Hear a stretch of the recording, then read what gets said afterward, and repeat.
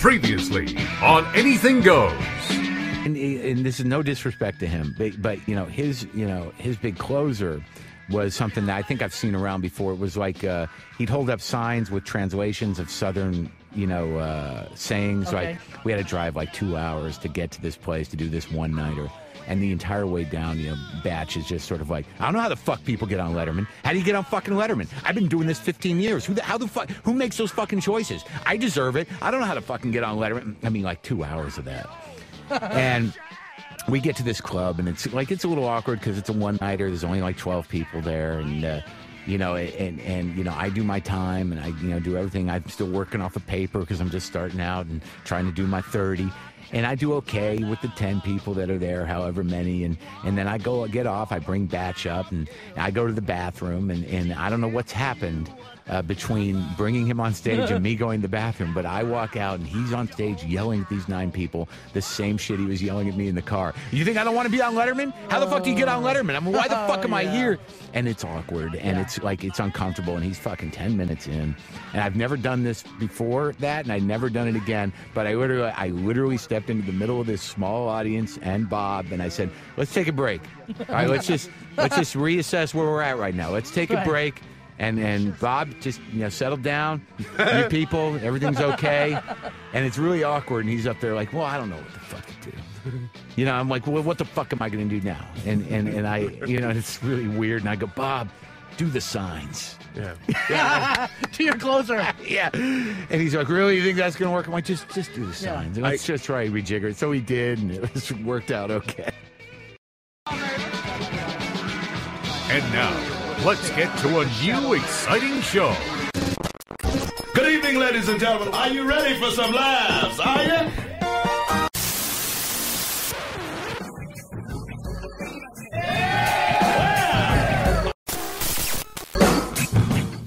Don't touch that dial. It was molested, and it brings back horrible memories. This is Anything Goes with Darren Frost, How the fuck am I funny? Dave Martin, What have we got here? A fucking comedian. and Kathleen McGee. And I'll execute every motherfucking last one of you! Can you dig it?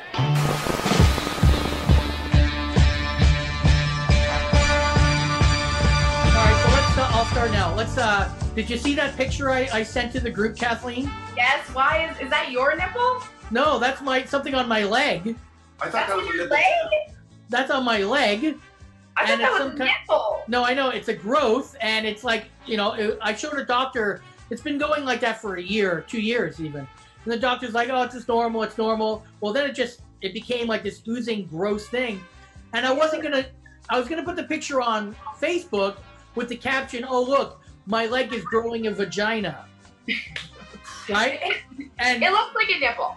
I know, and my wife, Crystal inside of it too. I know, and Brandy, my wife, is like, no, what is wrong with you? You shouldn't put that on there. And it's like, I can count on one hand where she's like, no, don't do that. And that was the thing that was like, whoa. And that led us into this conversation about, too much information, posting shit. But to me, if I have a joke about it and people want to see it, they see it. If they don't, they don't. Well, you don't know if people want to see it. You just throw it out there, and True. Yeah. if people want to look. But yeah, I would have that taken. Someone should take a look at that for a year. Well, with COVID, I've called the doctor. It's going to take a couple weeks to get in because it's not life-threatening, and he's seen it before, so it's. I had a COVID test yesterday. Well, you Not- did. Not because I have it. I just because I've been traveling, and I'm like, Yeah. I feel like I should know in case I had asymptomatic. Yeah. And you literally just went to this rec center in the southeast of Edmonton, and you walk in and you walk out 5 minutes later. Like, it was so fast. And then they shove that thing up your nose, Right. and they hold it in there for 3 seconds, and it feels like you jump. You know when you jump in the water and water goes up your nose? Yeah. But it feels like that. It's not painful. It's just really uncomfortable. Mhm. Right. And then you just have this weird feeling in the back of your nasal cavity for a little bit longer. But yeah, and then I'll know in the next day or two if I have asymptomatic COVID. But Oh, you don't find out that day, or you don't? no, Oh, they okay. call you. So if they call you and it's a human on the end of the line, that's bad news. That means that you have COVID. And then you have to self-quarantine for 10 days, and anybody that lives with you has to self-quarantine for 2 weeks. Right. Because it takes 14 days for symptoms to start showing. Right. So I could have gotten, if I went somewhere after the test and like touched something and got it, I could still have it. And that's like the scary part of it all. And that's why you have to continue. Even if you get told you don't have it, you still have to continue to like wash your hands and wear a mask and all this other stuff. But yeah, but it was kind of, I was just like, they were saying and anyone can get one. I'm like, hey, I'm going to go get one just to see. Well, especially because you traveled out of province. Yeah. I mean, you were in Vancouver doing shows, and, the right thing to do is, if they're offering it, why not go get it done? Exactly. That's the one thing about Canada that you have to admit that, like, if there's a test that you want to get, you can just go and get it. And it's like you don't worry about things costing. Well, yeah, of course. Really. I mean, I get my blood work done every time I go to the doctor, no matter what it is. I get everything checked out for, where it's like cholesterol and diseases and all that shit. So it's just because, Syphilis. Yes, that too, yeah. Even though my brain has probably been shrinking anyways. So I should probably get that checked out. Well, I'll put a photo of that. Horrible. Don't show that. That's awful. It looks like a nipple. It looks like an infected nipple. It looks like something that should be on the season 2 of Dr. Pimple Popper. Well, exactly. People love those Dr. Pimple Popper videos, so what's the big deal? Well, now that we know that it's not your nipple, it's a little bit easier to take, but also probably more. I thought it was your nipple. I'm like, why? Oh, no, God. Your nipple. Because I got it pierced. Don't judge me.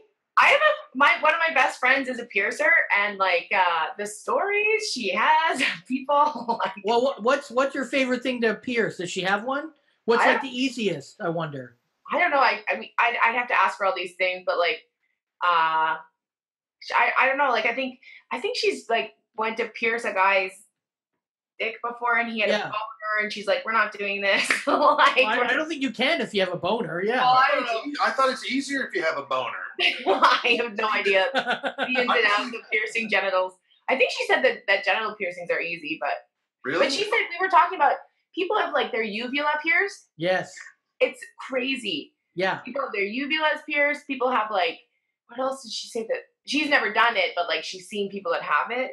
And like, because we were talking about tattoos, because I was like, I want to get an ejaculating penis on me somewhere. But I was like, maybe behind the ear, but you'd really see that. So I was like, maybe like on those weird lip ones. You don't want one here or anything like that? Or I can't, you're frozen right now. I can't see where you said. I said I want a big giant dick up my neck just coming. Well, no, you should have that on your thigh, so it's like shooting right into your vagina. Oh, like yeah. It's disgusting. That'd be really I just funny. want a cartoony little dick. I don't want like a big throbbing cock on my leg. Oh, well. Now, speaking of tattoos, you were in Vancouver and you saw the lady who has my tattoo on her leg.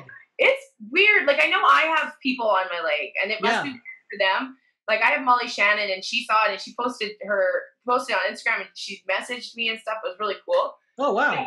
Yeah, like, I mean, it's got to be weird to see your face on somebody's body. Like, and now that I have these tattoos, I'm like, I bet you Gilda Radner would think I'm nuts. Well, you know, look, her and her friend Laura, they're such big they're the best. And they're so great, and they're so supportive.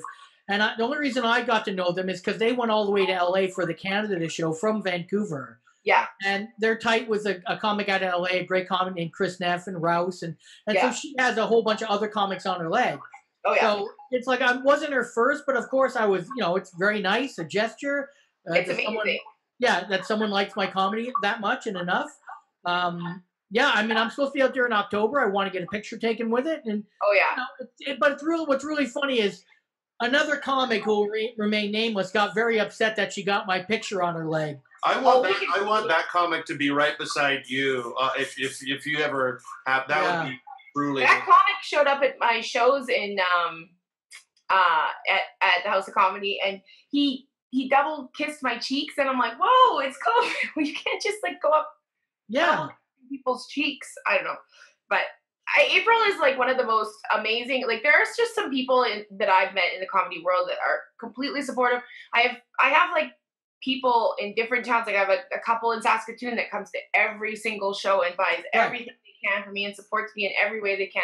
And April does that, but tenfold. She supports the Vancouver comedy scene, like nobody. She makes these books of every quarter, like pictures with her and all the comics, and it's just like it's awesome. She came to so many of my shows, and I'm always like, aren't you like sick of my jokes? Because like I'm sure I don't turn over that much. And she's like, no, it's always fun. And so what I found is people who in that category, even though you don't turn over as much material as you think you do, one, they actually do notice that you do jokes differently. That's number one.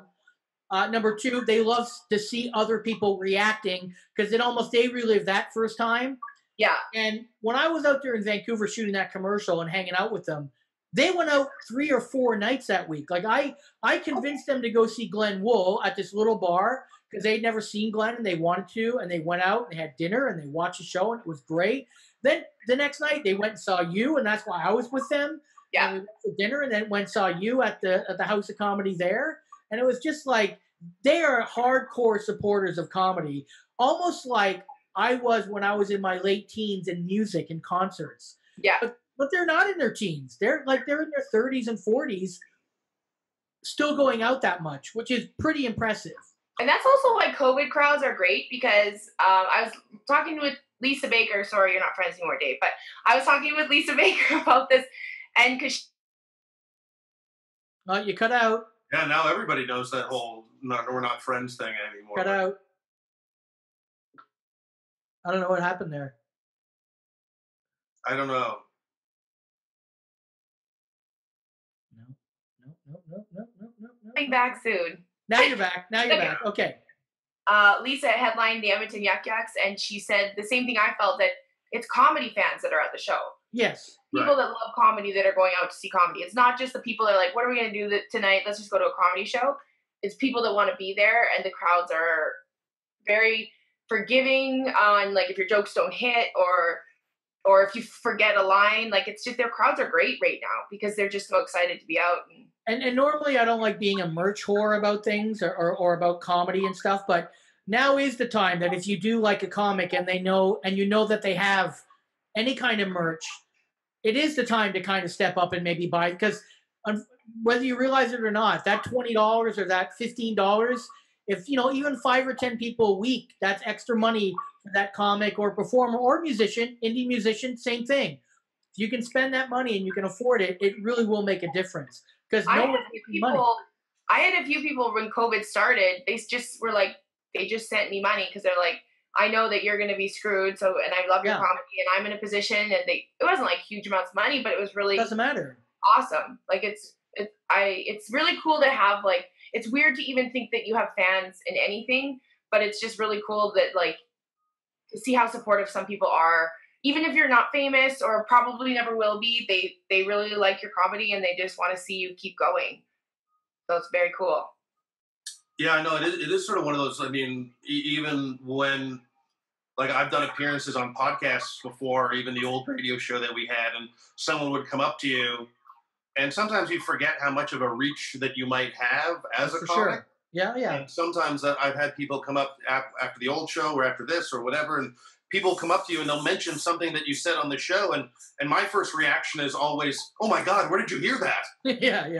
and then they're like, "Oh, the radio show." Then you're like, "Oh yeah, I do that thing where I talk about shit that I've lived through, and people can reference it again," and you just kind of forget. And sometimes you just think, "Oh, I'm just talking to Darren and Kathleen and Kenny." So it's always reassuring when people do acknowledge the work that you do, which is nice. But sometimes you forget that. I mean, I've had it where people have reached out and they were sick and they listened to my comedy and helped them, or someone said, my one guy wrote me and his wife was dying of cancer, and that they would listen to my comedy together near the end, and it really kind of put a smile on her face. And then she said, "Please pull the plug." Yeah, she did. She did.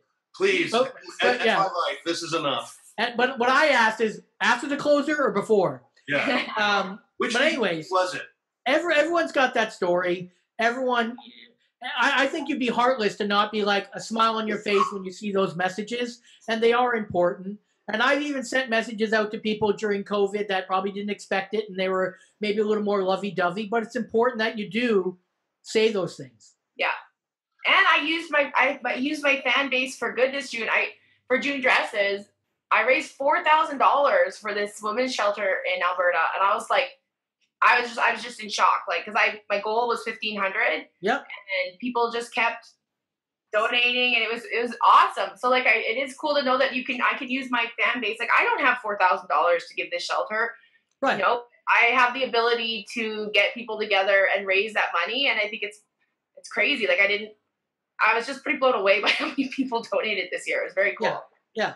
And I mean, I remember when I donated, it was only at about 1,900, and you just pushed it to maybe 3,000, or maybe it was 2,000 at that point. It just was going up by 500s. Yeah. I'm like this thing. I'm like, if I set goals and I don't achieve them, I feel really bad. So it's like, I'll just go slowly. And then I was at 3,800, and then this friend of mine, he sent me a message. He's like, you're at 4,000. He's like, I don't like uneven, weird numbers. So he donated the last 200, and it's just Perfect.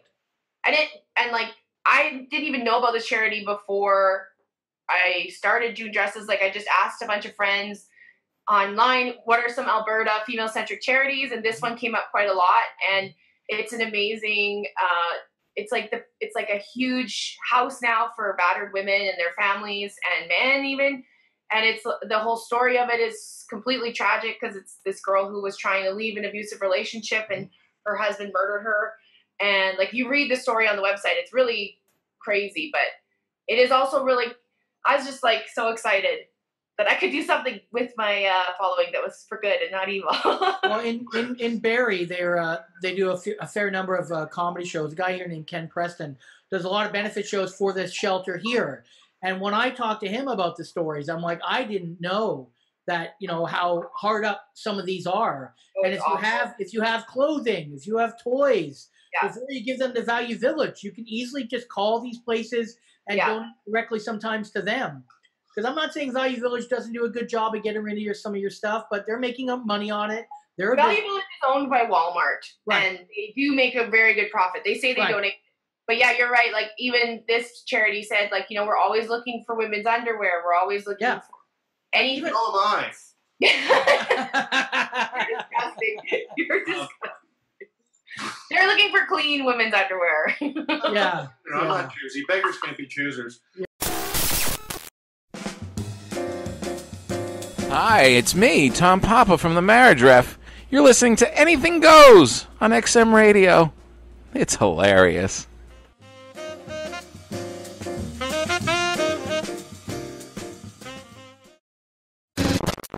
Yeah, exactly. I don't care if you get fit, bitch. I love you. Yeah. That's why I did all my weight loss. I lost it in my boobs and my ass, and I feel better. I was gonna fuck you one night when we was out in the Maritimes. I said I ain't gave it. Frosty looking good as a motherfucker. then when that stripper up there teasing you, I said, "Oh, is Darren be ready to go?" Yeah. Darren ready to get turned out. Yep. I'm surprised that we never actually hit a strip club. Hit up a strip club in when we were out east together. I haven't been to one probably in like maybe 5 or 6 years. But yeah, I'm not a big fan of the movies we were there because that was a venue we were playing. You know, and that's why we were in it, because it was actual. We performed at a strip club, so that's why we were there. I worked too hard to get my little bit of money to give it to hoes. I got hoes that gave me babies I got to send money to. Any of the other ones can drop dead. I don't care. That's like my cousin in Scotland took me to some strip joint, and I thought I was going to see, we said, let's go out. I thought I'd meet some Scottish bitches or something, right? So he takes me to a strip club, all these Russians. So I'm like, oh, man, I don't want to sit. And my cousin wound up marrying a stripper, though, right? Scottish one. So anyway, the Russian girls come over, and I go, you don't need to sit here. You ain't going to make no money with me. Because just like that, you throw me away like I'm garbage, just like that. And then I said, well, ain't nobody invite you. You know, and then another one, what else? Another Russian stripper says, you're a big, mean man. You are very scary. I said, not scary enough to stop you from coming over here and trying to sit down and get my money. And then one says, I need to get the money to send home to Russia. And I says, it's Christmas next week. I need to keep my money to go home to Canada with. And then it's very hard in Russia. So I said, did I tell you about how it was for the black man in 400 years of being in America? So Russia didn't want to hear my trash, but, they didn't get no money from me. Do you think Kanye's actually going to run, Kenny? He can run, but don't nobody care about Kanye. After he said slavery was a choice and put on that MAGA hat, he lost his ghetto pass. I don't know. I still see a lot of support for him on there. Like, there's some diehard fans, and it's like, you really are supporting him still? Not enough that are going to vote for him. Not enough is going to hurt Biden. Well, I think I saw a theory that I think that it might hurt Biden more than it would do anything. No, yeah. He gave up on him. Well, first of all, he can't even be president, or he can't even run because 6 states he's already missed a date. Isn't that true? There's dates that he's missed, so he can't even run in 6 states. O.J. Simpson would get more votes. Do you think? I know so. At least he got rid of that cave woman he had. But no, Kanye. Wow. That's no, but I mean, Kanye, the community is basically, go to Marsha Warfield's page. She say, sit your ass down. Ain't nobody thinking about Kanye, and nobody is. And it's almost an insult for people to think that, well, all the blacks are going to vote for Kanye now. No. Obama won because Obama had white people liking him. Plus, Obama was Kanye's a loose cannon. Yeah. Does he have an album coming out, though, too? Yes. Yeah, so this is all just a big promotional thing for whatever. We'd rather see Carmen run. At least Carmen's out there trying to do something for the people. If we're gonna vote for a black musician, Killer Mike might get more votes. Oh yeah, yes. It's silly white people that think that blacks are gonna line up to vote for Kanye West. Okay, Kenny said it.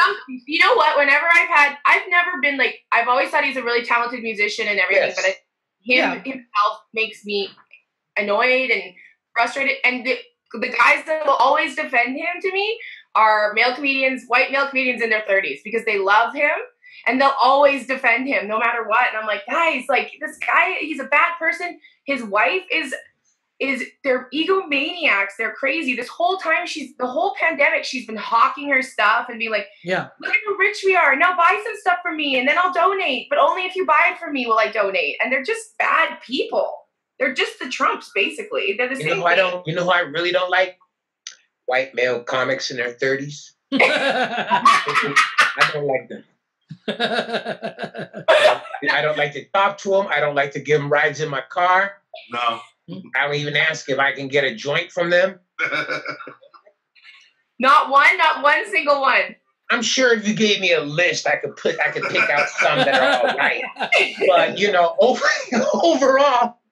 overall, they're just annoying. Well, name me some, I'll tell you if I'm down with them. Like Sean LeComber. I don't know him. Okay. I mean, I know him, but I don't know him enough to say yay or nay.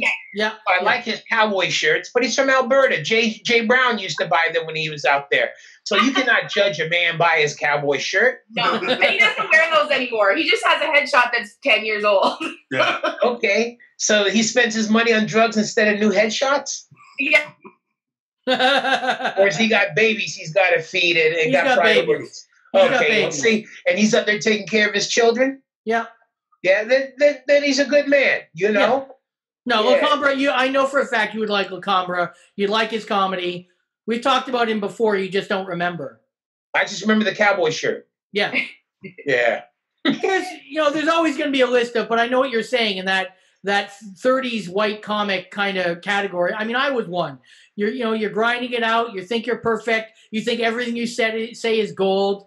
You have no repercussions on what or any idea of. Hey, I knew Ron Vaudry and Glenn Foster and my good friend Chris Finn. I knew a whole generation of white comics that was in their 30s, and they're not like these ones now. Right.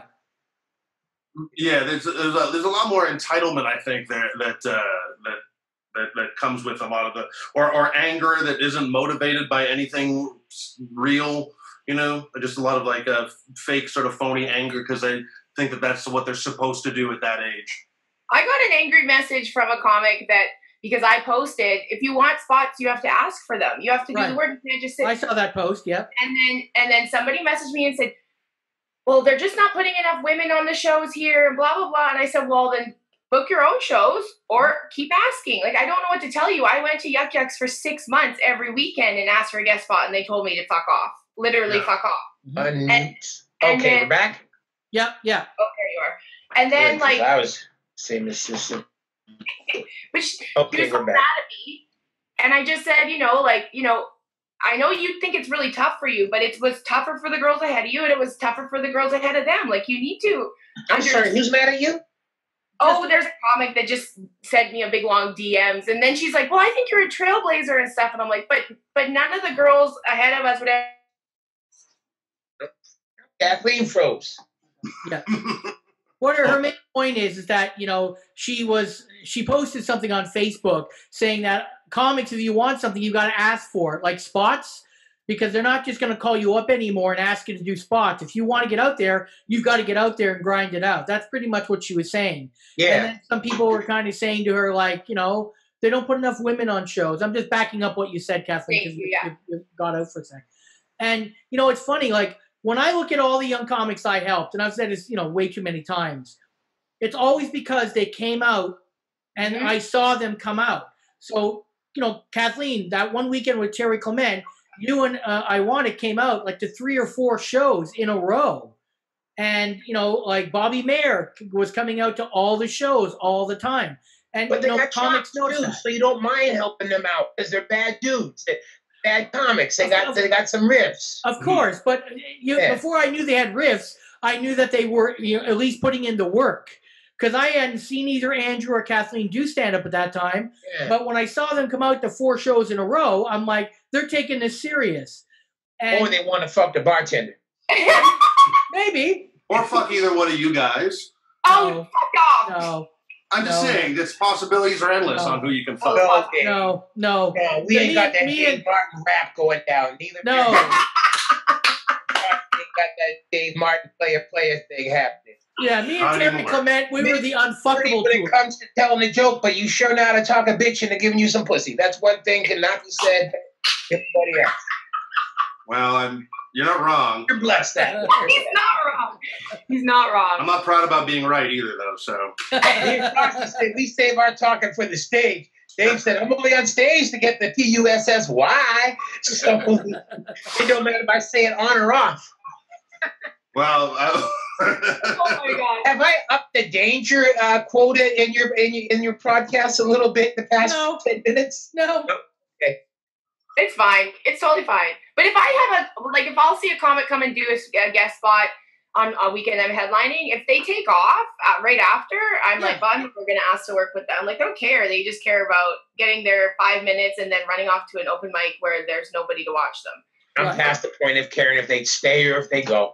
Yeah, I don't, it's not a big deal, but also, like, I learned so much because when I started, I literally went to Yuck Yucks every weekend and I watched all the comics. Mm-hmm. And I saw the really great ones and I saw the really bad ones and I learned something from all of them and I got to know them. So when I moved to Toronto, I knew all the Toronto headliners. So they all welcomed me. I got spots easily. It's just like the whole like networking part of comedy doesn't really exist as much anymore. Maybe it's more online now. Maybe the networking happens more online than at shows, but nobody hangs out anymore. It's just like weird. People have so many social media now where people are hanging out with people that don't like them just because there might be some stage to get on now from what I've read. Right. Well, I think there's so many ways that that comics can feel like they're professional comics without even getting on stage very often. I mean, if you have enough Instagram followers or enough Twitter followers, you can feel like you're a comedian. Or even if you live in a city like Toronto, you can go out and do a whole bunch of spots and not get paid for them, but then still feel like you're a comic after all that time. And then you feel like you're. I don't get paid. That don't make me feel like I'm a comic.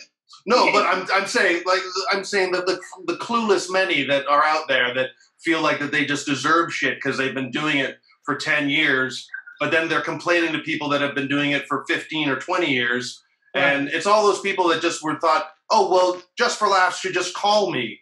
Or when there were like TV shows around like Comedy Now or something like that, people were like, they should just call me. It's like, well, why don't you call them? Well, they should just call me. You know, I got Just for Laughs because I That's the messaged case that Zoe nobody that year. deserves more than Joel Friedman.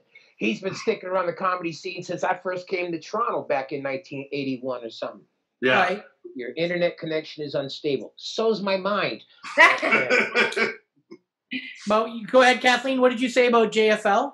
I got Just for Laughs because I messaged Zoe. I sent her a message and I said, I really think I could do it this year. And like, she sent me a message. She's like, well, where are you from? And I said, like, she knew her, but she was like, what city are you from? And I said, Edmonton. And then I got the Edmonton spot that year. Right. I think like it really helps. I mean, don't be fucking annoying and email every day constantly, but I'm doing Rumors this weekend and I have been working to get into that club for You've 5 been working a long time. Yeah, for Yeah, years exactly. to try to get in See, there. my problem is they've been telling me no so long, I stopped asking. Right. Yeah. You know, the Yeah, last there's only time, so many times you can ask. Yes. yeah, I mean, the last, to me, one of the most degrading things was when I went to Rumors. They had a comedy competition. You had to pay to be in, and Bud Friedman was there, and you had to pay in U.S. dollars for him to watch you. And I went there with hand in hat, my hand basically. This after I'd hosted the Juno, the Geminis, Yep. and all this other shit. And I was treated with, not even by Bud. I mean, Bud's just there to grab that American money at each location you can go to and onward, hold his puppy and have his monocule in. But just the lack of respect that was shown, I said I cannot grovel and I will not grovel any longer. So, and I've had some brilliant material I've written since then that I could have had all kinds of shows and deserved it. But as they said in The Wire, when one person was about to get murdered, I don't deserve this. And they said, deserve ain't got nothing to do with it. Yeah. So I stopped, with young comics, I tell them, all you can do is keep punching and keep hating. But please don't bring up deserve, because deserve ain't got nothing to do with this. Right. Yeah. Well, and two, like, I think that's something that you start to feel the longer you've been in it. It's like, I'll try for these things, but if they don't want me, then they don't want me. I'm not going to put myself through like. Well, for a lot for me is that, and why I stopped chasing a lot of it is you only have so much time in the day. Are you going to concentrate on where you're wanted and you can make money, or where you're not wanted and you keep bashing your head against a wall? Not wanted. That's not wanted. That's what I'm going to keep doing. Right. I love you, Frosty, because you keep finding places where we're wanted. Right. And that's what I'm going to concentrate on. We can name a bunch of clubs that love Dave or love Kathleen or love you and they hate me, and that's fine. But I'm just not going to try to go there. That's all. And if I hear one of my friends get a booking there, I'm actually happy for them. Yeah. I'm no fan of Rumors, but I know that Kathleen has worked for years to try to get in there and done the legwork. So great that they're opening it up and letting her have a week. That should be rewarded. Do I want to play there? No. I'd like to play there because it's my hometown, but I never really even asked the new owners. I did one spot there when my aunt died, and I was in town for her funeral. Right. And I said, well, let me run down this club and do 10 minutes before I bury my aunt. So I ran in there, and then I never bothered to contact them. It wasn't like they grabbed me. Hey, we've been wondering how we can get a guy like you. Because another comic of my generation, they just told him, you're just too damn old for our clientele. Right. So with me being the same age as him, and him being cleaner than me, and I always got to think of, the dirty, what holds me out. So if I'm old and dirty, then, and they're not letting the clean and dirty, and so, don't waste their time. But I still believe I'm going to do something creatively that's going to bypass all their shit. Right. And they're going to, and they'll say, yo, can we get you in here? But except for, and then I'll go, yeah, I'd like to, because the truth is, I would like to. Right. Yeah. Right. There's only one club, one owner in this country I have no desire to play for. I will never be broke enough to take their gig, and they'll never have enough money to pay me. And and other than that, I'll still go and gig with anybody, anytime, any place, anywhere. But I just say I'm not hurting my knuckles on them doors that don't hear me knock. Well, we'll just find another gig for you in the nation's capital. I've always said that, when it comes to Winnipeg, that festival, every year that they don't have you there is wrong. And I don't know if you remember this or not, Kenny, but when I got the festival my first time, I almost got a shirt made that said, "Where's Kenny?" that I was going to wear on one of the non-gala nights, and you actually talked me out of it. No, I love you, and you always got my back, but I don't need you to jump in front of a bullet when ain't nobody shooting. Right. Because then they go, there he is. Pow! I'm going, it could have just stayed down there. Right. You know. Like I've got nothing against John Wing. John Wing is a great comic. He's perfect for television, and he does that festival every year, and that's great. But don't tell me there isn't a way that they can find you, one of the greatest comics this country's ever produced, in your hometown for a festival. It's just ridiculous. I mean, Just for Laughs had Mike McDonald for almost 30 years and then kicked him to the curb. There's no reason why you couldn't have had that run. But they just choose not to. Kick me to the curb. I'll take that. Right. Look, even the dogs don't like it. Even the dogs are pissed off. I thought that was Bull Connor sicking them dogs on me again. Now, I wanted to ask you, Kenny, a couple days ago, a comic from the States called Daniel Dugar posting about, do people think Chappelle is the new Pryor? Yeah, I got into that one. And you got into that, and there was a lot of people saying yay or nay. And just kind of sum up, what is your opinion about that? I think Pryor is the greatest comic there ever was, but I do think that Dave Chappelle is the greatest comic living. Right. You know, in 40 years when I'm dead, will comics still be quoting Chappelle the way I'm quoting Pryor jokes from 1975? You know, time will tell. Yeah. You know, so is Chappelle the greatest of all time? I don't know. I got to say Pryor is. Right. I think, but 40 years from now, well, how many comics are going to be, you know, it was Chappelle that made me want to do this. So, you know, Miles Davis said, you grade meat, you don't grade musicians. And I think it's, you know, it's almost sad how nobody even says Chris Rock is the greatest of all time. Well, that's where I was going to go. Because for me, don't get me wrong, I think Chappelle is amazing. Yeah. But I love Chris Rock more because he's a little more vicious and more pointed and faster paced. And we've talked about this before. Yeah. For me, Chappelle sometimes a little too slow paced for me. But Chris Rock, when he stalks that stage, that's the thing that I love. So plus, Chappelle. Chris Rock had that bit about niggas act like books is kryptonite, you know? Yeah. So, I mean, that is a line that 20, 25 years down the road is still, you know, on my deathbed, I'm going to say to my son, are you reading? And he's going to say, no. I'll say, you act like books is kryptonite. I'm still going to have that in my head, in my dying breath. Kryptonite. You know, so I mean, it's you know, Chris Rock is at that level, but Chappelle, you know, boldly goes where no other comic has gone before. And you can say, well, you know, Pryor's a destructive personality probably prevented him from being greater. His health prevented him from being greater. Yes. You know, he was all wrapped up in that multiple sclerosis when Carlin was banging out those last 3 or 4 legendary HBO shows. Now, if my man Rich has been healthy and still able to function full strength, who knows? But you can't go on what if. What if the horse I bet $100 on had won? Mm-hmm. But it didn't. So all we got is, what we got is what we got. So definitely I think Chappelle is the new bar to judge everything else by. Well, I think Chappelle's had a lot more specials, hasn't he? Has he put out more material than Richard Pryor? I mean, I don't know about that. Well, I think more material that's more accessible now. Not accessible as in it's easier to relate to, but just it's on Netflix and it's on all these other platforms. Right. Well, don't forget, the first live-in concert Pryor did wasn't until like 1977, 78. Right. So before that, you just had to basically go to an album and you had to figure out and imagine when he was acting all this stuff out on stage what it looked like. Right. Well, there was that one special that he did. Was it Live and Smoking, where it's like from the early 70s? And he's I think it was at the Improv. But he was just, that wasn't even supposed to be a special. Yeah. You know, that's when video cameras were new and somebody taped them and he's like picking his nose and these people are walking out. Yeah. So that was just footage that somebody said, let's make some money on it.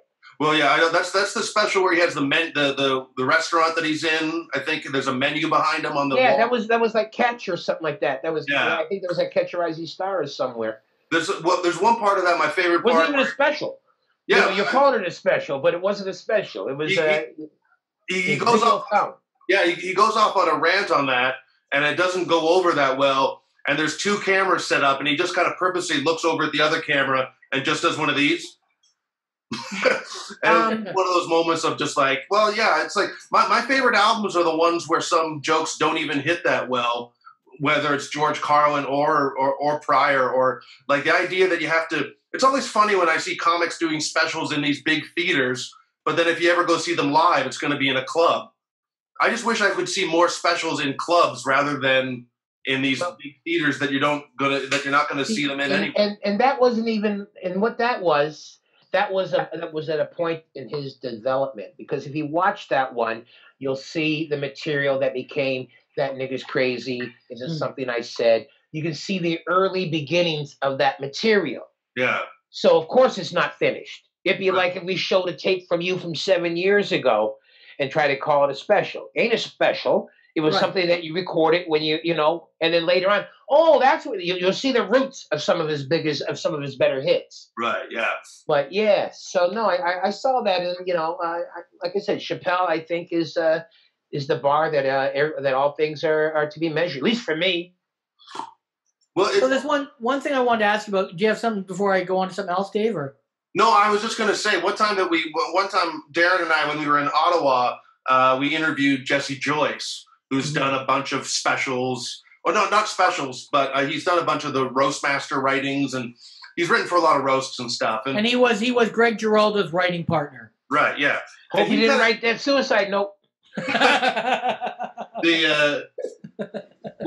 Jesse still says it was from partying, that Greg died from partying too hard, and it wasn't really a suicide, but which I sort of tend to agree, but because everything was going so well in Giraldo's life at that time. But Jesse said something that was kind of interesting, that he was just like, he said that a lot of comics just say that Richard Pryor is this influence on them. Right. Because they feel like they have to. Yes. He's sort of like this Mount Rushmore of comedy. And Jesse was sort of like, I wasn't that influenced by Richard Pryor. I respect the guy, and, I like him for everything that he's done, but it just feels like a lot of comics feel like they have to say he was one of my influences when, it's like every time that you see a remote, like there was some guy that went to a concert and he went up to people with T-shirts on and he actually asked them, hey, can you name a band? Can you name an album by this band that you have a T-shirt on? And then most people were like, no. I fucking hate people like that, though. God damn it. I hate that. I hate when people are like, can you even name a song by that person? I'm like, I don't know, but I'm wearing their shirt. What do you want me to do? I fucking hate people that do that. No, but it was sort of like someone saying, hey, Richard Pryor is my favorite comic, and I can't name one of his albums. It's like... Yeah, see, I don't wear no T-shirt of somebody I'm not in love with. It's like when B.B. King died, somebody said, how many of y'all even know anything besides The Thrill Is Gone? Yeah. So I went off and listed, I was almost trying to pull out my albums to take pictures. I like this one and this one and this one and this one and this one and this one and this one. But I mean, hey, you either dig them or you don't. I mean, for me, Pryor was much more than just maybe want to do stand-up. Yeah. I discovered Pryor. I became a Pryor junkie in the fall of 1976. I just started going to University of Winnipeg, and I thought I was going to become a lawyer, and I was doing political science, and also got into the drama thing, right? But I was in this bar called the Gay Cavalier in Winnipeg, and maybe I shouldn't have been wearing leather pants and a leather jacket, but I was. And there's a country band playing there, and this woman come over and says, you should leave because my friends don't like niggers. So I said, well. And then this guy come over and says, what'd that lady say to you? I says, lady? I wasn't speaking to any lady. He says, my friend. I said, so anyway, these bikers chased me out. And on the way out, they go get moving Superfly. And I was mad. I'd never wanted a handgun before that moment. And I said, man, I wish I was Shaft. I wish I would. I'd shoot them And I wish I could have kicked their bikes over. I would have gotten beaten to death. Sure. And they would have said, he kicked their bikes over. And the police would have said, well, you don't kick bikers' bikes over, Mr. Deadman. So anyway, I became so paranoid. I wouldn't go anywhere where bikers were going to be. And what I started doing was I started hanging out downtown near the university, but I started hanging out in places where all the pimps and the hoes would hang out. So I started just hanging out with the worst possible black people I could find. Yeah. None of the others ever going to school to become educated. Nah, they wasn't fun. But the more criminal based they were, the more I embraced it. And then I heard that nigga's crazy. And what it did for me was it took away the hurt of the word. It took away the sting. Because when they said some niggas never get burnt up in buildings, and then I think about when I seen a bunch run out of a theater because somebody pulled a gun, or I thought about the guys that my friends of my father's that however James Brown was wearing his hair at that time, they're wearing their hair at that time. These are grown ass men with 5-6 children. Yeah. Right. I think about the friends that I had in grade 6 that called me Kenneth, Kennuf. Yo, Kenneth. And they would wear red pants and the see-through socks that all the pimps would wear. So so Pryor just brought, for me, he brought back all the things that I loved about my people and my culture and the friends I had and the people that have been kind and the beautiful. Like Darren, that time we were in Detroit and you stopped at that gas station. Oh yeah. Right? Well, Oh, yeah.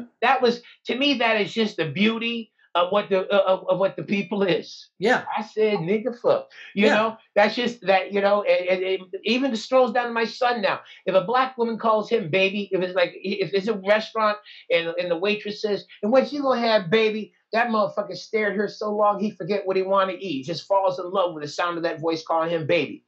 And Well, yeah, just so everyone knows, I mean, we went to Detroit because Kenny wanted to shop for some clothes. And he went and he got all these great suits and like all this amazing, like it was just amazing to go in these stores. And he bought these suits. And before we crossed the border, still in Detroit, we stopped at a gas station and there's bulletproof glass everywhere. And it's like they're all behind, like you can't even get near any employee. And literally that's what they were screaming. They were screaming at each other, what Kenny said. And I'm just waiting. And after them screaming these obscenities at each other, the woman just turned and said, "What do you want, baby?" Like this to me. And I was just like, I just want a candy bar. Kleenex out. Like, I just want a candy bar. Can I get this candy bar and not yell that? Don't yell that word at me. Don't yell that word at me, please. Oh, yeah. There was MF in this and N in that and MF in this. Oh, they were just going at off. each other. And I'm like, this would never happen in Canada because someone would write a letter saying employees said these words to each other, And I was like, when was this? Like 8 years ago. When they still had the Windsor, or did we drive from London that day? We drove from London because we taped my We had Melito with us at night. Was that another time? No, that was that weekend, but he didn't come to Detroit because he was scared. Oh, and he had that Che Guevara beard, and I said, I ain't taking you across no border with me. Yeah. Yeah. But that was an eye-opening experience driving through the streets of Detroit like that. I never, like, the lights weren't working, like cross lights. They're all broken, and you just go. They didn't have potholes. They had shell holes from, pew. Like, yeah. I couldn't believe it. Garbage everywhere, decrepit homes. I mean, like. Because I'm close to the edge. Yeah. It was that song. That was the video for that song, man. It was crazy. And it was an eye-opening experience. And it's like, when I talk to my kids, I'm like, let's go online and you can see pictures of, like I've showed pictures of Vancouver and that one area of Vancouver, like Maine and Hastings. And you see pictures of that and they just can't comprehend that people live like that or their streets, even in a metro city like that. Yeah, seeing stuff on video does not do it justice because even when I've been through Detroit before, and as a white kid from Toronto, there's stuff that I saw though. I was sort of like, I've only seen this on TV, and you almost think, man, this is real. This is like I'd only find this watching a movie or something like that. And see, I was lucky because I had Detroit comics when I played Windsor and come across. Yes. Let's go eat. Like Big Daddy Fitz would take me shopping for hats. So he took me some hat stores I would never have thought of going because I couldn't see signs saying back to Canada. It's how far we were. Yeah. It's like a runaway slave without a map. It was like, is it safe over here? And so I started wandering further and further from my usual hunting spots. Or another comic took me to Mexican Town, which I hadn't gone to, and a great Mexican food buffet. I got to go back again. And then, the guys like Bonner, or Fitz was probably the best guy for taking me somewhere like the IHOP in Detroit. You wait 30 minutes for them to come to your table to give you a menu. Then you wait 30 minutes for them to come back, ask you if you want coffee. Then you wait another 20 minutes for them to come back and take your order. And by that time, you've seen 2 shootings, a marriage, and a whole prom roll up with everybody wearing matching tuxes and gowns. And then they finally bring you your pancakes and with not Aunt Jemima. It's just syrup, different flavor syrups, and then you wait another 2 hours to get your bill, and you spent the day having breakfast. And it's loud, and it takes slow, and I'm going like, man, we need to send some staff here to teach y'all how to serve properly. So I wanted to ask you, Kenny, because you brought up Aunt Jemima, and there's this growing. So I've talked to a couple people in the last week, and they keep on defending the name Aunt Jemima, and they keep on bringing up the idea that the family behind Aunt Jemima was happy that it was still there. And it's almost this idea of, even if we use that as a fact, does one family's income or feelings trump a whole nation who wants it to change? Well, Aunt Jemima's been an embarrassment to a lot of black people for a long time. Right. I remember reading Malcolm X's, the autobiography of Malcolm X. He was saying how he watched Gone with the Wind, and didn't say it was. I think it was mostly Butterfly McQueen that he had issues with. I don't know nothing about birthing no babies, but he said he slumped down in his seat from the embarrassment of it. So, the fact that they want it, well, sure. Why wouldn't they want it? They also tried to sue for $2 billion worth of royalties they never received, and they couldn't prove that they were actually her family. And then it was a lie she died a millionaire. She didn't die a millionaire. Since when in those days were they paying black people $1 million for anything? Right. Jackie Robinson didn't make no $1 million. Jesse Owens did. So for sure, there's some old man. And then people don't really get the concept of where the image of the mammy came from. It was originally from a minstrel show. But if you know anything about, if you've done any reading about the mammies were the black women that were left to babysit for masters' children. They breastfed them. That's right. Pull that big old black titty and feed little white master. And then they did that when they weren't, trying to stop the master from raping them, which, masters were allowed to do because they was masters. And then after, fending off rapists and breastfeeding babies that weren't theirs then they had to go and make you some motherfucking pancakes. So, it's an outdated image that has outlived its purposes. Land of Lakes Butter has removed the Aboriginal maiden off the package of their butter a year ago. Yes. Somebody said the cream of wheat brother don't even got a name. What's funny about him is just he had a bow tie and he had a chef's hat on, which is sort of like, that's just a job. I don't know why people are kind of, you can say what you want about Uncle Ben and Aunt Jemima, but the cream of wheat guy, he just had a chef's hat on and a bow tie. But I can see how someone could say, oh, well, he's obviously serving or yeah, it's still the hired help. Yeah. Boyardee, though. Yeah, Chef Boyardee may have owned his own restaurant. We know them people didn't. Right. So, but nobody's trying to remove Famous Amos from his cookie package. We're cool with Famous Amos. Right. Have you seen the new series Hollywood on Netflix? I watched a bit of it, but my lady friend does not like to watch all that fuckery. There's a lot of sex in it, which was my main reason for watching it. But it's actually really good. There's a great storyline, and it's it's basically about Hollywood just after World War II. And the thing is that this black man writes a script, and then they end up making it with a black leading lady, which is like, what, in Hollywood? Right. And it's really, really good. I haven't finished it yet, but it's good. Yeah. It was funny that after when the Aunt Jemima thing was going on, it seemed like there was sort of a right-wing narrative that they were trying to build with this, and it was really someone had just basically cut and paste, and everyone else was doing it on their Facebook pages about trying to make the Aunt Jemima character out to be this entrepreneur that was like, she was a cook. She was a family's cook. And they paid her for personal. But when she died, there was a segregated cemetery that her family had to fight to get her buried in. And they buried her way the hell on the outskirts of it. And they only allowed in-ground tombstones. So for about 90 years, nobody had an idea where she was buried. Not 90 years, but close to that. Nobody even had an idea where, Right. you know. So does that sound like how millionaires are buried? Right. Yeah. Well, there's a lot of memes going around too. Like there were no white people in the Bible. Jesus was not white. Like more than likely, he was like a Middle Eastern man. Oh man, there's a clip on Fox News where the one of the lead people on Fox is interviewing the main guy behind Black Lives Matter, and they get into about the fact that Jesus was black, and he just wouldn't let it go, and it was great. Like he's like, but you know, he was black, right? Well, we know he was from the Middle East, but you know that he was black. It's a very good clip of like, you have to watch it because she's not willing to go, yes, he was. Well, obviously he was from the Middle East, that he's not white. Like he's literally not letting it go. It's great to see. He didn't look like a Swedish white people. They weren't white people in the Bible. But white people have turned that story into their story. Like, yes. They do so many times. He wasn't. Hey, remember when JJ on Good Times drew the black Jesus and he had the wino as his model, and his daddy was going to whoop him, and Florida was going to make him move out of the house, and how dare you? Because this is our Jesus, and oh yeah, it's insane. I remember that. Talking. Go ahead, Dave. Go ahead.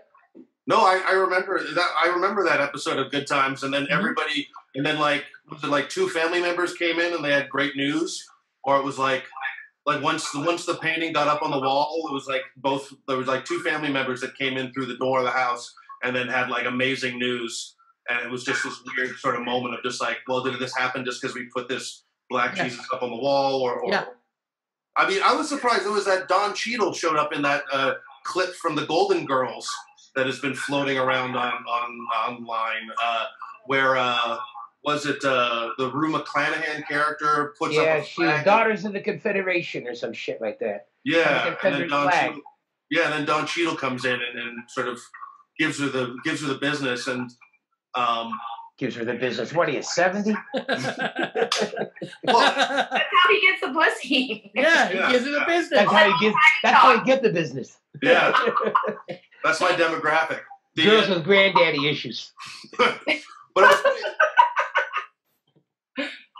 I like in that one scene where sort of like then the Don Cheadle character leaves, and then one of the white women says to Rue McClanahan, "Oh, you should hold on to that one. He's one of the good ones." Yeah. Which I think easily that I think every time that Candace Owens leaves the room, that there's a guy that turns to someone else and goes, "She's one of the good ones as well." Right. I mean, I know who Candace Owens. I think it still works for Turning Point USA, which is owned by I think Charlie Kirk is who's a white supremacist, or he's like a big Republican, and so it's. I mean, you always have to look where people are getting paid to find out where they get their opinions from. But I think a lot of people that don't get attention turn to the right-wing media and start being a right-wing media talking head. Like, look at Nicole Arbor, look at Candace Owens. They weren't getting attention in just the comedy world, so they're like, "Oh, I'm controversial." Yeah. Nicole Arbor got recognition for picking on chubby girls. So that's what got her invited on The View. And then Joy and Whoopi took their earrings out and took their shoes off and went at her. But now she's like pushing. Yeah. Yeah, she's pushing the right big time now. Yeah. Well, but why wouldn't she? She is what she is. They named a football stadium after one of her grandfathers in Hamilton, but I like that Nicole better hope Deanie never starts talking about what she knows. Oh, I know. Oh. Yeah, they were very good friends, and now they're not friends at all. Yeah. Oh, yeah. Well, but I wanted to ask you quickly, Kenny, so everybody, there's this talk about taking statues down and then putting those statues in museums. What do you think about that? I hate to see any statues torn down. They tore down Frederick Douglass in Rochester this weekend. So if you're going to tear down statues, I guess you can't just tear down Christopher Columbus and not Frederick Douglass. I remember 25 years ago, maybe 30, in Buffalo, they spray painted the statue of Martin Luther King. And then they had to use pressure cleaners to take it off. and it chipped away a lot of the facade of him. So as my junkie Vietnam vet friend Tommy Cox says, now he look like Yappy Cotto. So so I prefer them being museums as opposed to vandalism. See, but my whole thing is, well, leave them up, but build some new statues. There's a black woman that dressed as a man so she could fight in the Civil War on this side of the Union. Right. Put them up. Or I like the whole idea of building statues of anti-slavery people or black people next or behind the Confederate ones, so you cannot take a picture without seeing the other one. Like, could you imagine if they placed a statue just perfectly behind Robert E. Lee, and there's no way you could take a picture of it without MLK's dick hanging over his back in the background? No way. The president of the Confederacy and the penis of a man that had a dream. No matter how you take the picture, that just came out. Well, I think that so much. Just build new ones, but build them so they upset the people that worship the old ones. Right. Well, there was like those. I think it's in Macon, Georgia, where there's like there's a statue of a Confederate general there, and they wanted to take it down and put it. They could put it in a museum. There's lots of room. But then they wanted to replace it with a statue of Little Richard. Which well, he was the biggest person I know from Macon, Georgia, and then one of the Allman brothers after that, I think. Right. So Florida. I don't think anyone would disagree with having a Little Richard statue up. It's just, Jerry Lee Lewis would. Yeah. Well. Yeah. It's just or that guy. Remember, Paul Irving sent us that clip of the artist that like Little Richard pretty much was very, very similar to, and was before Little Richard. Like, if you heard the music, it sounds like Little Richard. The look, it looks like Little Richard. I wish I had his name in front of me, but it's pretty astounding. I was very surprised. Well, I saw the one of Stevie Ray Vaughan. This is the second or third time it's been vandalized. First time they did some stuff, and then they had like a Philadelphia Eagles football jersey they put on him, and I don't think he cared for any team. And then I think it was during one of the floods down there. They graffitied him, and now just somebody's, written on him again. So I posted the other day, well, if you're going to take Stevie Ray down, then I want dibs. I'd love to put him on my balcony, and people could look over, it's flooding down in Texas. But, I mean, I'll tell you what statue I love, and I hope they never tear down. There was, in Chicago, in Grant Park, across from the Congress Hotel, there's, I can't remember who it was, but it was a native on a horse or a soldier on a horse. But during the '68 Democratic Convention, one of the yippies climbed on top of that with the Viet Cong flag. So he kind of mimicked the pose of it while holding up the BC flag. And to me, that's an iconic picture. Right. Because that's when, you had anti-war activists, not people that, wrote on Facebook, but fuckers that went and got spray painted and clubbed in the head and dragged off to jail. You had activists that climbed there. I don't know about waving the Viet Cong flag because it was killing our boys. But still, the point was that, to me, that was such an iconic picture that I can't see that. When I took my kids to Chicago last time, I had to tell them all about the picture with the flag. And then I Googled it so they could see it, and and say that was the times. It's not funny they'll tell my kids about the '68 Democrat Convention, and then after Martin Luther King was assassinated, me being 10 years old and seeing the National Guard jeeps driving through town with soldiers in the jeeps with fixed bayonets. It seems like a million years ago. What do you think is what do you think's going to happen? Do you think are we going to see another 4 years of Trump?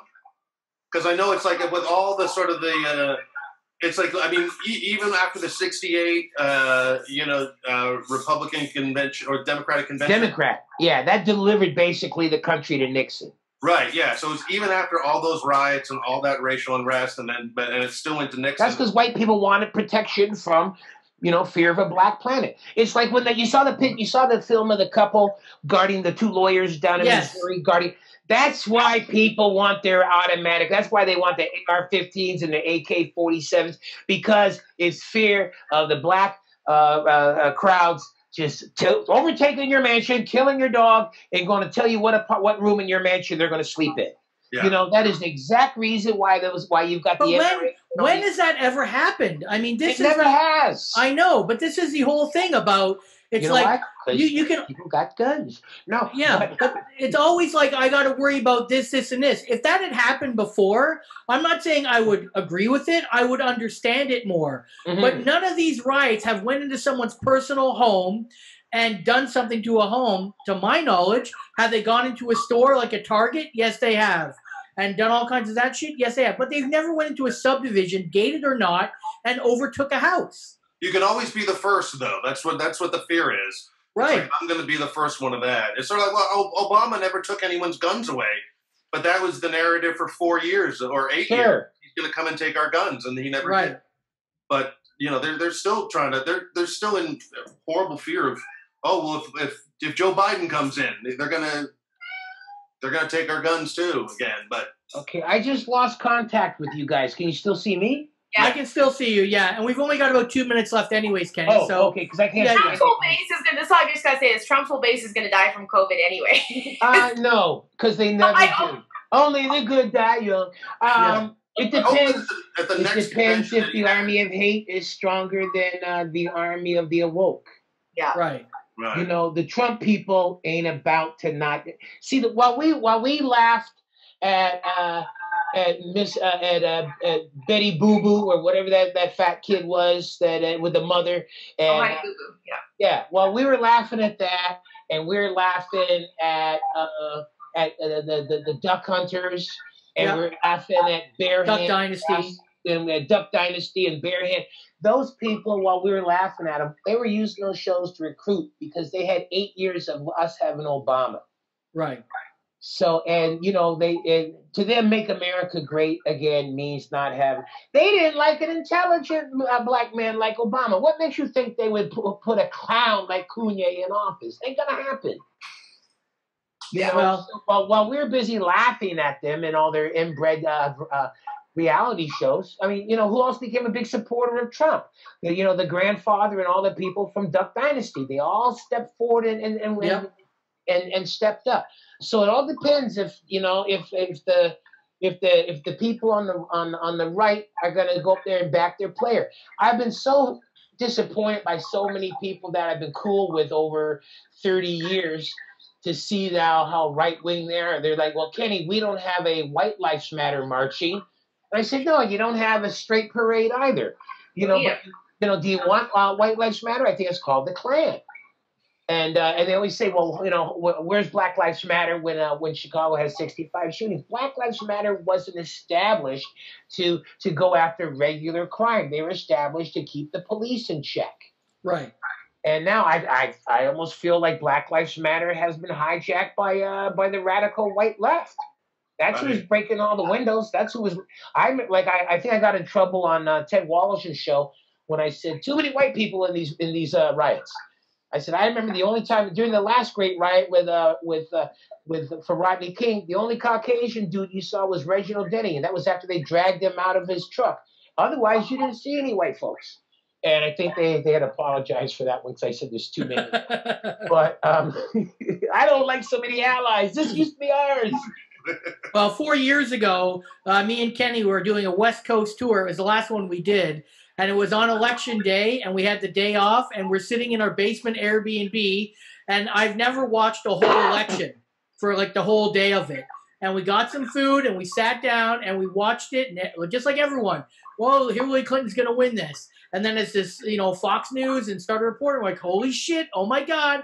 And just at the end of it, we're like, wow, nobody saw that coming.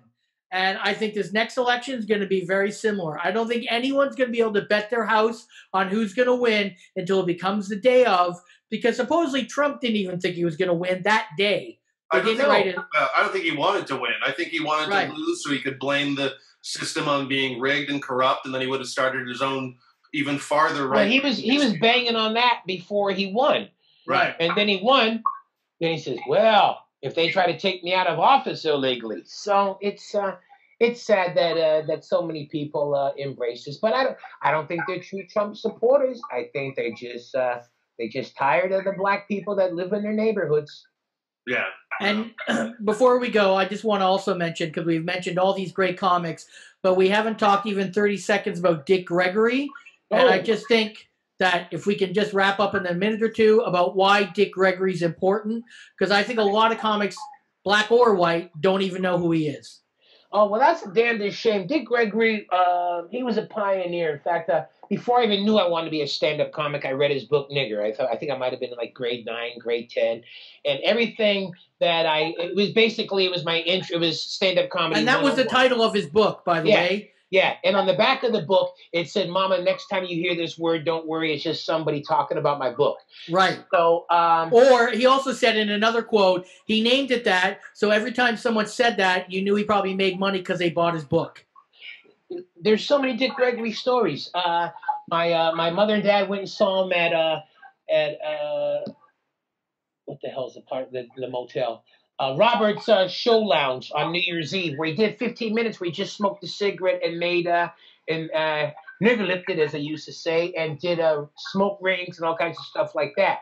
So, but he was like telling, he tells advice to young black comics is be clean, that way they can't put you in the Red Fox. He didn't say Red Fox, but he said they can't put you in the blue comics thing. And he was political. He said, read the paper, read every newspaper, write 5 jokes a day. Yeah.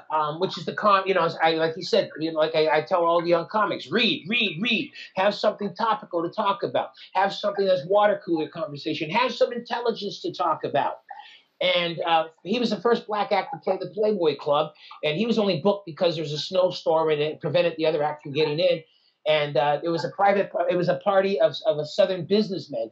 And he came out and he said, I just want to let you know I got a deal with management. Every time somebody yells the word nigger, I get $5. So on the count of 3, everybody. He was doing stuff. He was doing civil rights marches. He marched with Martin Luther King. He'd been clubbed. During the Watts riots of 65, he went into the streets of Watts telling the youth, go back home because the cops and National Guard are killing and we ain't going to win this. And while he was out trying to get the kids in the house, he caught a bullet in the leg. Mm-hmm. He was against the Vietnam War before anybody else got involved. One of the great lines he used to have was, I know the FBI is bugging my phone because I owe the phone company $700 and they haven't shut me off yet. So I know somebody wants to hear what I'm talking about. He did another bit about I can go to any city in America, find where I can buy heroin within 10 minutes. How come the police, with all their money and all their surveillance, how come they can't find the dope dealers? Because they don't want to. But I can find one without having anything more than $10 in my pocket. Right. So he was just, it was just basically... it was a homespun kind of common sense about his comedy. But the man was way more than a stand-up comic. The man... Oh, yeah, no, for sure. But the problem is a lot of people don't even know because in the last 10, 20 years, he was much more, like you said, an advocate, an activist. The whole juicing thing that he got into and pushing that. Oh, I lost more, except for when I first got diabetes and then started going to the gym every day. Then I met my next wife and didn't think I had to keep it up. But I lost a lot of weight on the Dick Gregory powder diet. You mix it up with fruit juices. Mm-hmm. I had some custom-made black suede pants made, and they were falling off my ass after drinking this diet after 3 weeks on the road. And I need to find it again. I don't know if they still make it. Well, I just hope through the Bohemian diet. Yeah. Dick Gregory's Bohemian diet. It was incredible. Hi, this is Dean Stockwell, and you're listening to Anything Goes with Darren Frost on Laugh Attack XM Radio. Kathleen, I know that you just moved recently, and then in your process of your moving, did you find that you got rid of a lot of stuff? Yeah, we got rid of a lot of stuff, but we had like more stuff for that 2-bedroom apartment than we needed. So now it's like, oh, we're good in this house now. Right. But yeah, I've moved a lot. Like I think I've moved probably in the last 10 years, like 5 or 6 times. Mm-hmm. And every time I move, I get rid of more shit. Right. I just asked because my folks recently got rid of. They asked me if I wanted it, but they found all my old grade 4, 5, and 6 projects from grade school. Yeah. And I was digging a bunch of them up, and some of them. And back then you spelled pussy EY or. I I think I used the correct medical term and said vagina. I found a bunch of my old schoolwork because when my mom passed away in the fall, we found a whole bunch of stuff, and I have it now, and it's like wow. Old books and stuff. I have like old report cards that are hilarious, and we found one of my mom's old report cards that was like she was failing everything. I'm like, oh, she was me. Like we were the same person, and she always got in trouble for talking and stuff. But yeah, no, finding those books, that's the best. I was, when you guys were talking about Value Village and passing shit on, it reminded me of a story that, I guess 2 weeks ago, last Father's Day, I went over to my folks' place and oh my God. I was putting a bunch of stuff in this filing cabinet that I have that's at their place. And, I threw a couple of pieces of paper in the garbage, and I looked in the garbage and I found all of the presents that I gave to my dad for his last birthday from like a year ago, where there was like 2 or 3 of them in the garbage. And I know. Well, it gets better. It gets better. It's not only are they in the garbage, Dave. What? Tell the rest. Oh, what's the rest? They were unopened, weren't they? Oh yeah. They were unopened in the garbage. And I said to my dad, I was just like, I picked them up out of the garbage. And I took them from his office and I put them by the front door, and I just said, I said, Bob, listen, if you don't like the things that I've given you, you could give them away to a Value Village or an anything or whatever you want, but you don't need to throw in the garbage. And for 2 seconds, I could tell that he was about to do I don't know what you're talking about. Just like, I literally just put the gift that I gave you a year ago for your birthday by the front door, and I plan on giving it to Value Village as soon as I can. And then he used the excuse, no hard feelings. That's not I don't understand that. While this is not a no hard feelings situation. But then I also was thought, like, the one day that you knew that I was coming over for Father's Day, and that's the day that you throw it in the garbage. And it sort of was like, and first of all, it's like they're not missing out on closet space either. It's like they could have easily kept it, or he could have easily thrown it away on any other day other than the day who I was coming over. It was a message to you. Dave, just so you know, Dave, my dad called me on Father's Day and thanked me for the gift I got him last year. And in fact, he said he's used it so much, could I get him the same thing again? But go ahead. Anyway. And they probably turned out to be the gifts that I gave my dad. Yeah, I got my dad some little games, like some mind games or something. Yep, that sounds pretty familiar. Yeah. I found 2 things that were really cool. I found my mom had my first baby book, so now I know the day that I said my first word and day I pooped the first time. But then I found the recorder that has my very first stand-up set on it. Oh, I have not listened to it, but it's there. So your mom kept that for you? Your mom had that? Well, no, I found that recorder thing, but my mom kept the baby book. Right. I had kept the recorder. I totally forgot I still had it. Oh, okay. So my set is on there, but I haven't listened to it yet. I'm surprised that your first words weren't headliner. Wait, before you continue. Now, Kathleen, what you got to do is you got to get that digitized and put that out as your next album. I should. Young comic would do. They'd be like, these are the early years, Kathleen. Oh my God, yeah, I should capitalize on that. It's humiliating. I'm sure it's awful. I'm sure I've got 4 street jokes in my first act. I'm sure I've I think I did the hackiest line ever when a female comic starts and is like, oh, is this a pole or is this the microphone stand? Like just horrible, horrible stuff. Wow. I had a whole bit about dating myself. Oh, I don't even want to listen to it. There's a tape I found a little while ago, and it's it would have been early 80s, and it was myself, because I was obsessed with SCTV, even though I probably didn't get half the jokes that were on it. But I love the Great White North, the Bob and Doug McKenzie sketch. And so there's a bunch of sketches on it with me at about 80. So I would have been like 9 or 10 years old. And it's myself and my next door neighbor, my friend Robert. And we were basically doing like a Great White North sketch, but we were 2 like 10-year-old kids. My best friend and I used to make radio shows all the time. Yeah. We'd like record and then we'd put a song in. Yeah. The one that I found though, this was probably my favorite one that I found, and it was a discussion topic, and this would have been from this would have been grade 5 or 6, and so the discussion topic is Martians. So what happens if Martians invade? And it's very misleading because at the top it has all the things that I would do from 1 to 5, but then there's a paragraph which it has them in different orders. So so it says at the top, discussion topic, Martians.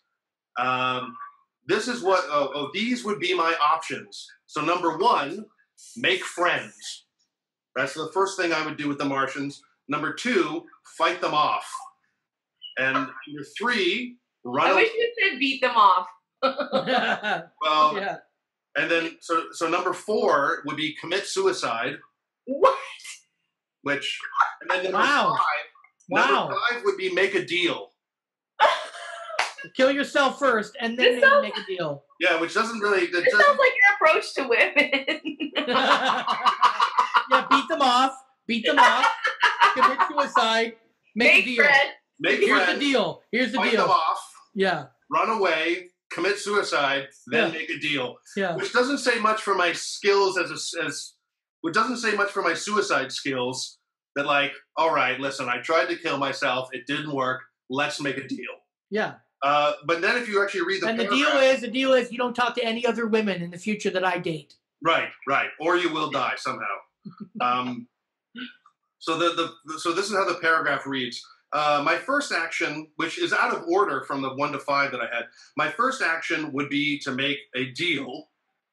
My first action would be to make a deal if they could speak English.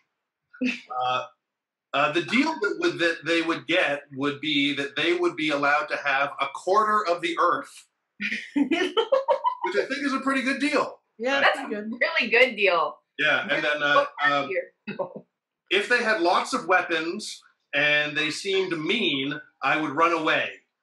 If they were little and they had no weapons, I would kill them. Which is sort of like, I don't know where I'm getting my international relations policies from. Wow.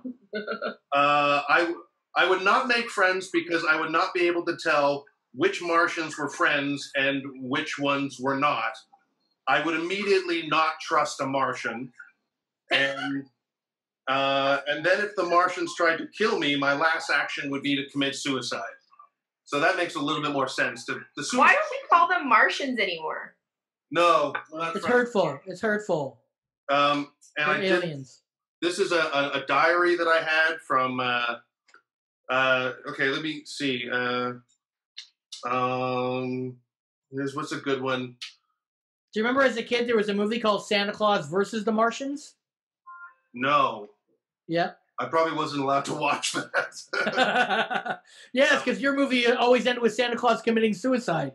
Yeah. Yes, that is true. Okay, well, I can't read that. But, and the other thing I found was my arrest warrant, my arrest ticket for when I was 17 years old, and I got arrested for possession of hashish. You should frame that. That's frameable. I probably will. And so I was arrested it was 3 weeks before my birthday. Wait. Before you turned 18 or before you turned 17? Oh, 3 weeks before I turned 18. Okay. I went to juvenile court, and the lawyer that I had was able to get me an absolute discharge. So my record would be wiped clean. So I had a record for about 3 weeks. And another you leveraged that, didn't you? You told everyone. Sure. No, everyone said, you're going to get an absolute discharge. No big deal. And that's what happened. But the day that I had my court date, my mom was pissed off. Oh, yeah. We spent about 15 minutes in court, and she bought a brand new outfit for it. And she was upset because she wasn't in court long enough for people to notice her outfit. Yeah. God. And so I thought that was pretty cute. And so then she turned to your father and said, for every Father's Day gift from here on in, right to the garbage. Right to the garbage. So it's possession of hashish. I didn't get a mugshot taken because they didn't find any money on me, and so they couldn't get me for dealing hash. I just had possession because it was all in one big chunk, and I didn't have any money on me. And so the lawyer I got, this is actually pretty funny. The lawyer that I got, his fee happened to be $420. Ah, shut up. $420 was my Wow. lawyer's fee, That's and funny. for my possession of hashish charge. So Was 420 a thing back then? Pardon? Was No. 420 a thing back then? Oh yeah. I mean, it was around, but it wasn't like celebrated like it is now. Well, Yeah. it wasn't as big as part of pop culture, but Yeah. weed culture wasn't either. But 420 was still a thing. Yeah, okay. Yeah. That's still the funniest, though, is my mom was all pissed off because... Did you have to pay for the lawyer, or did your parents pay for it? Oh, I was 17. My parents paid for it. I did have a job, though, so at the time... I was 28. My parents Little paid white for boy. it. My parents paid for everything. Wow. But anyways, that's my I've had a clean... And then every time your dad gets a gift, he looks at it and goes, "Oh, we could have just made him pay for that, and I wouldn't have got this gift." Yeah, that's that's the extent. That's how long things go into the future for. But yeah, 3 weeks before I turned 18, so I've been a good boy ever since.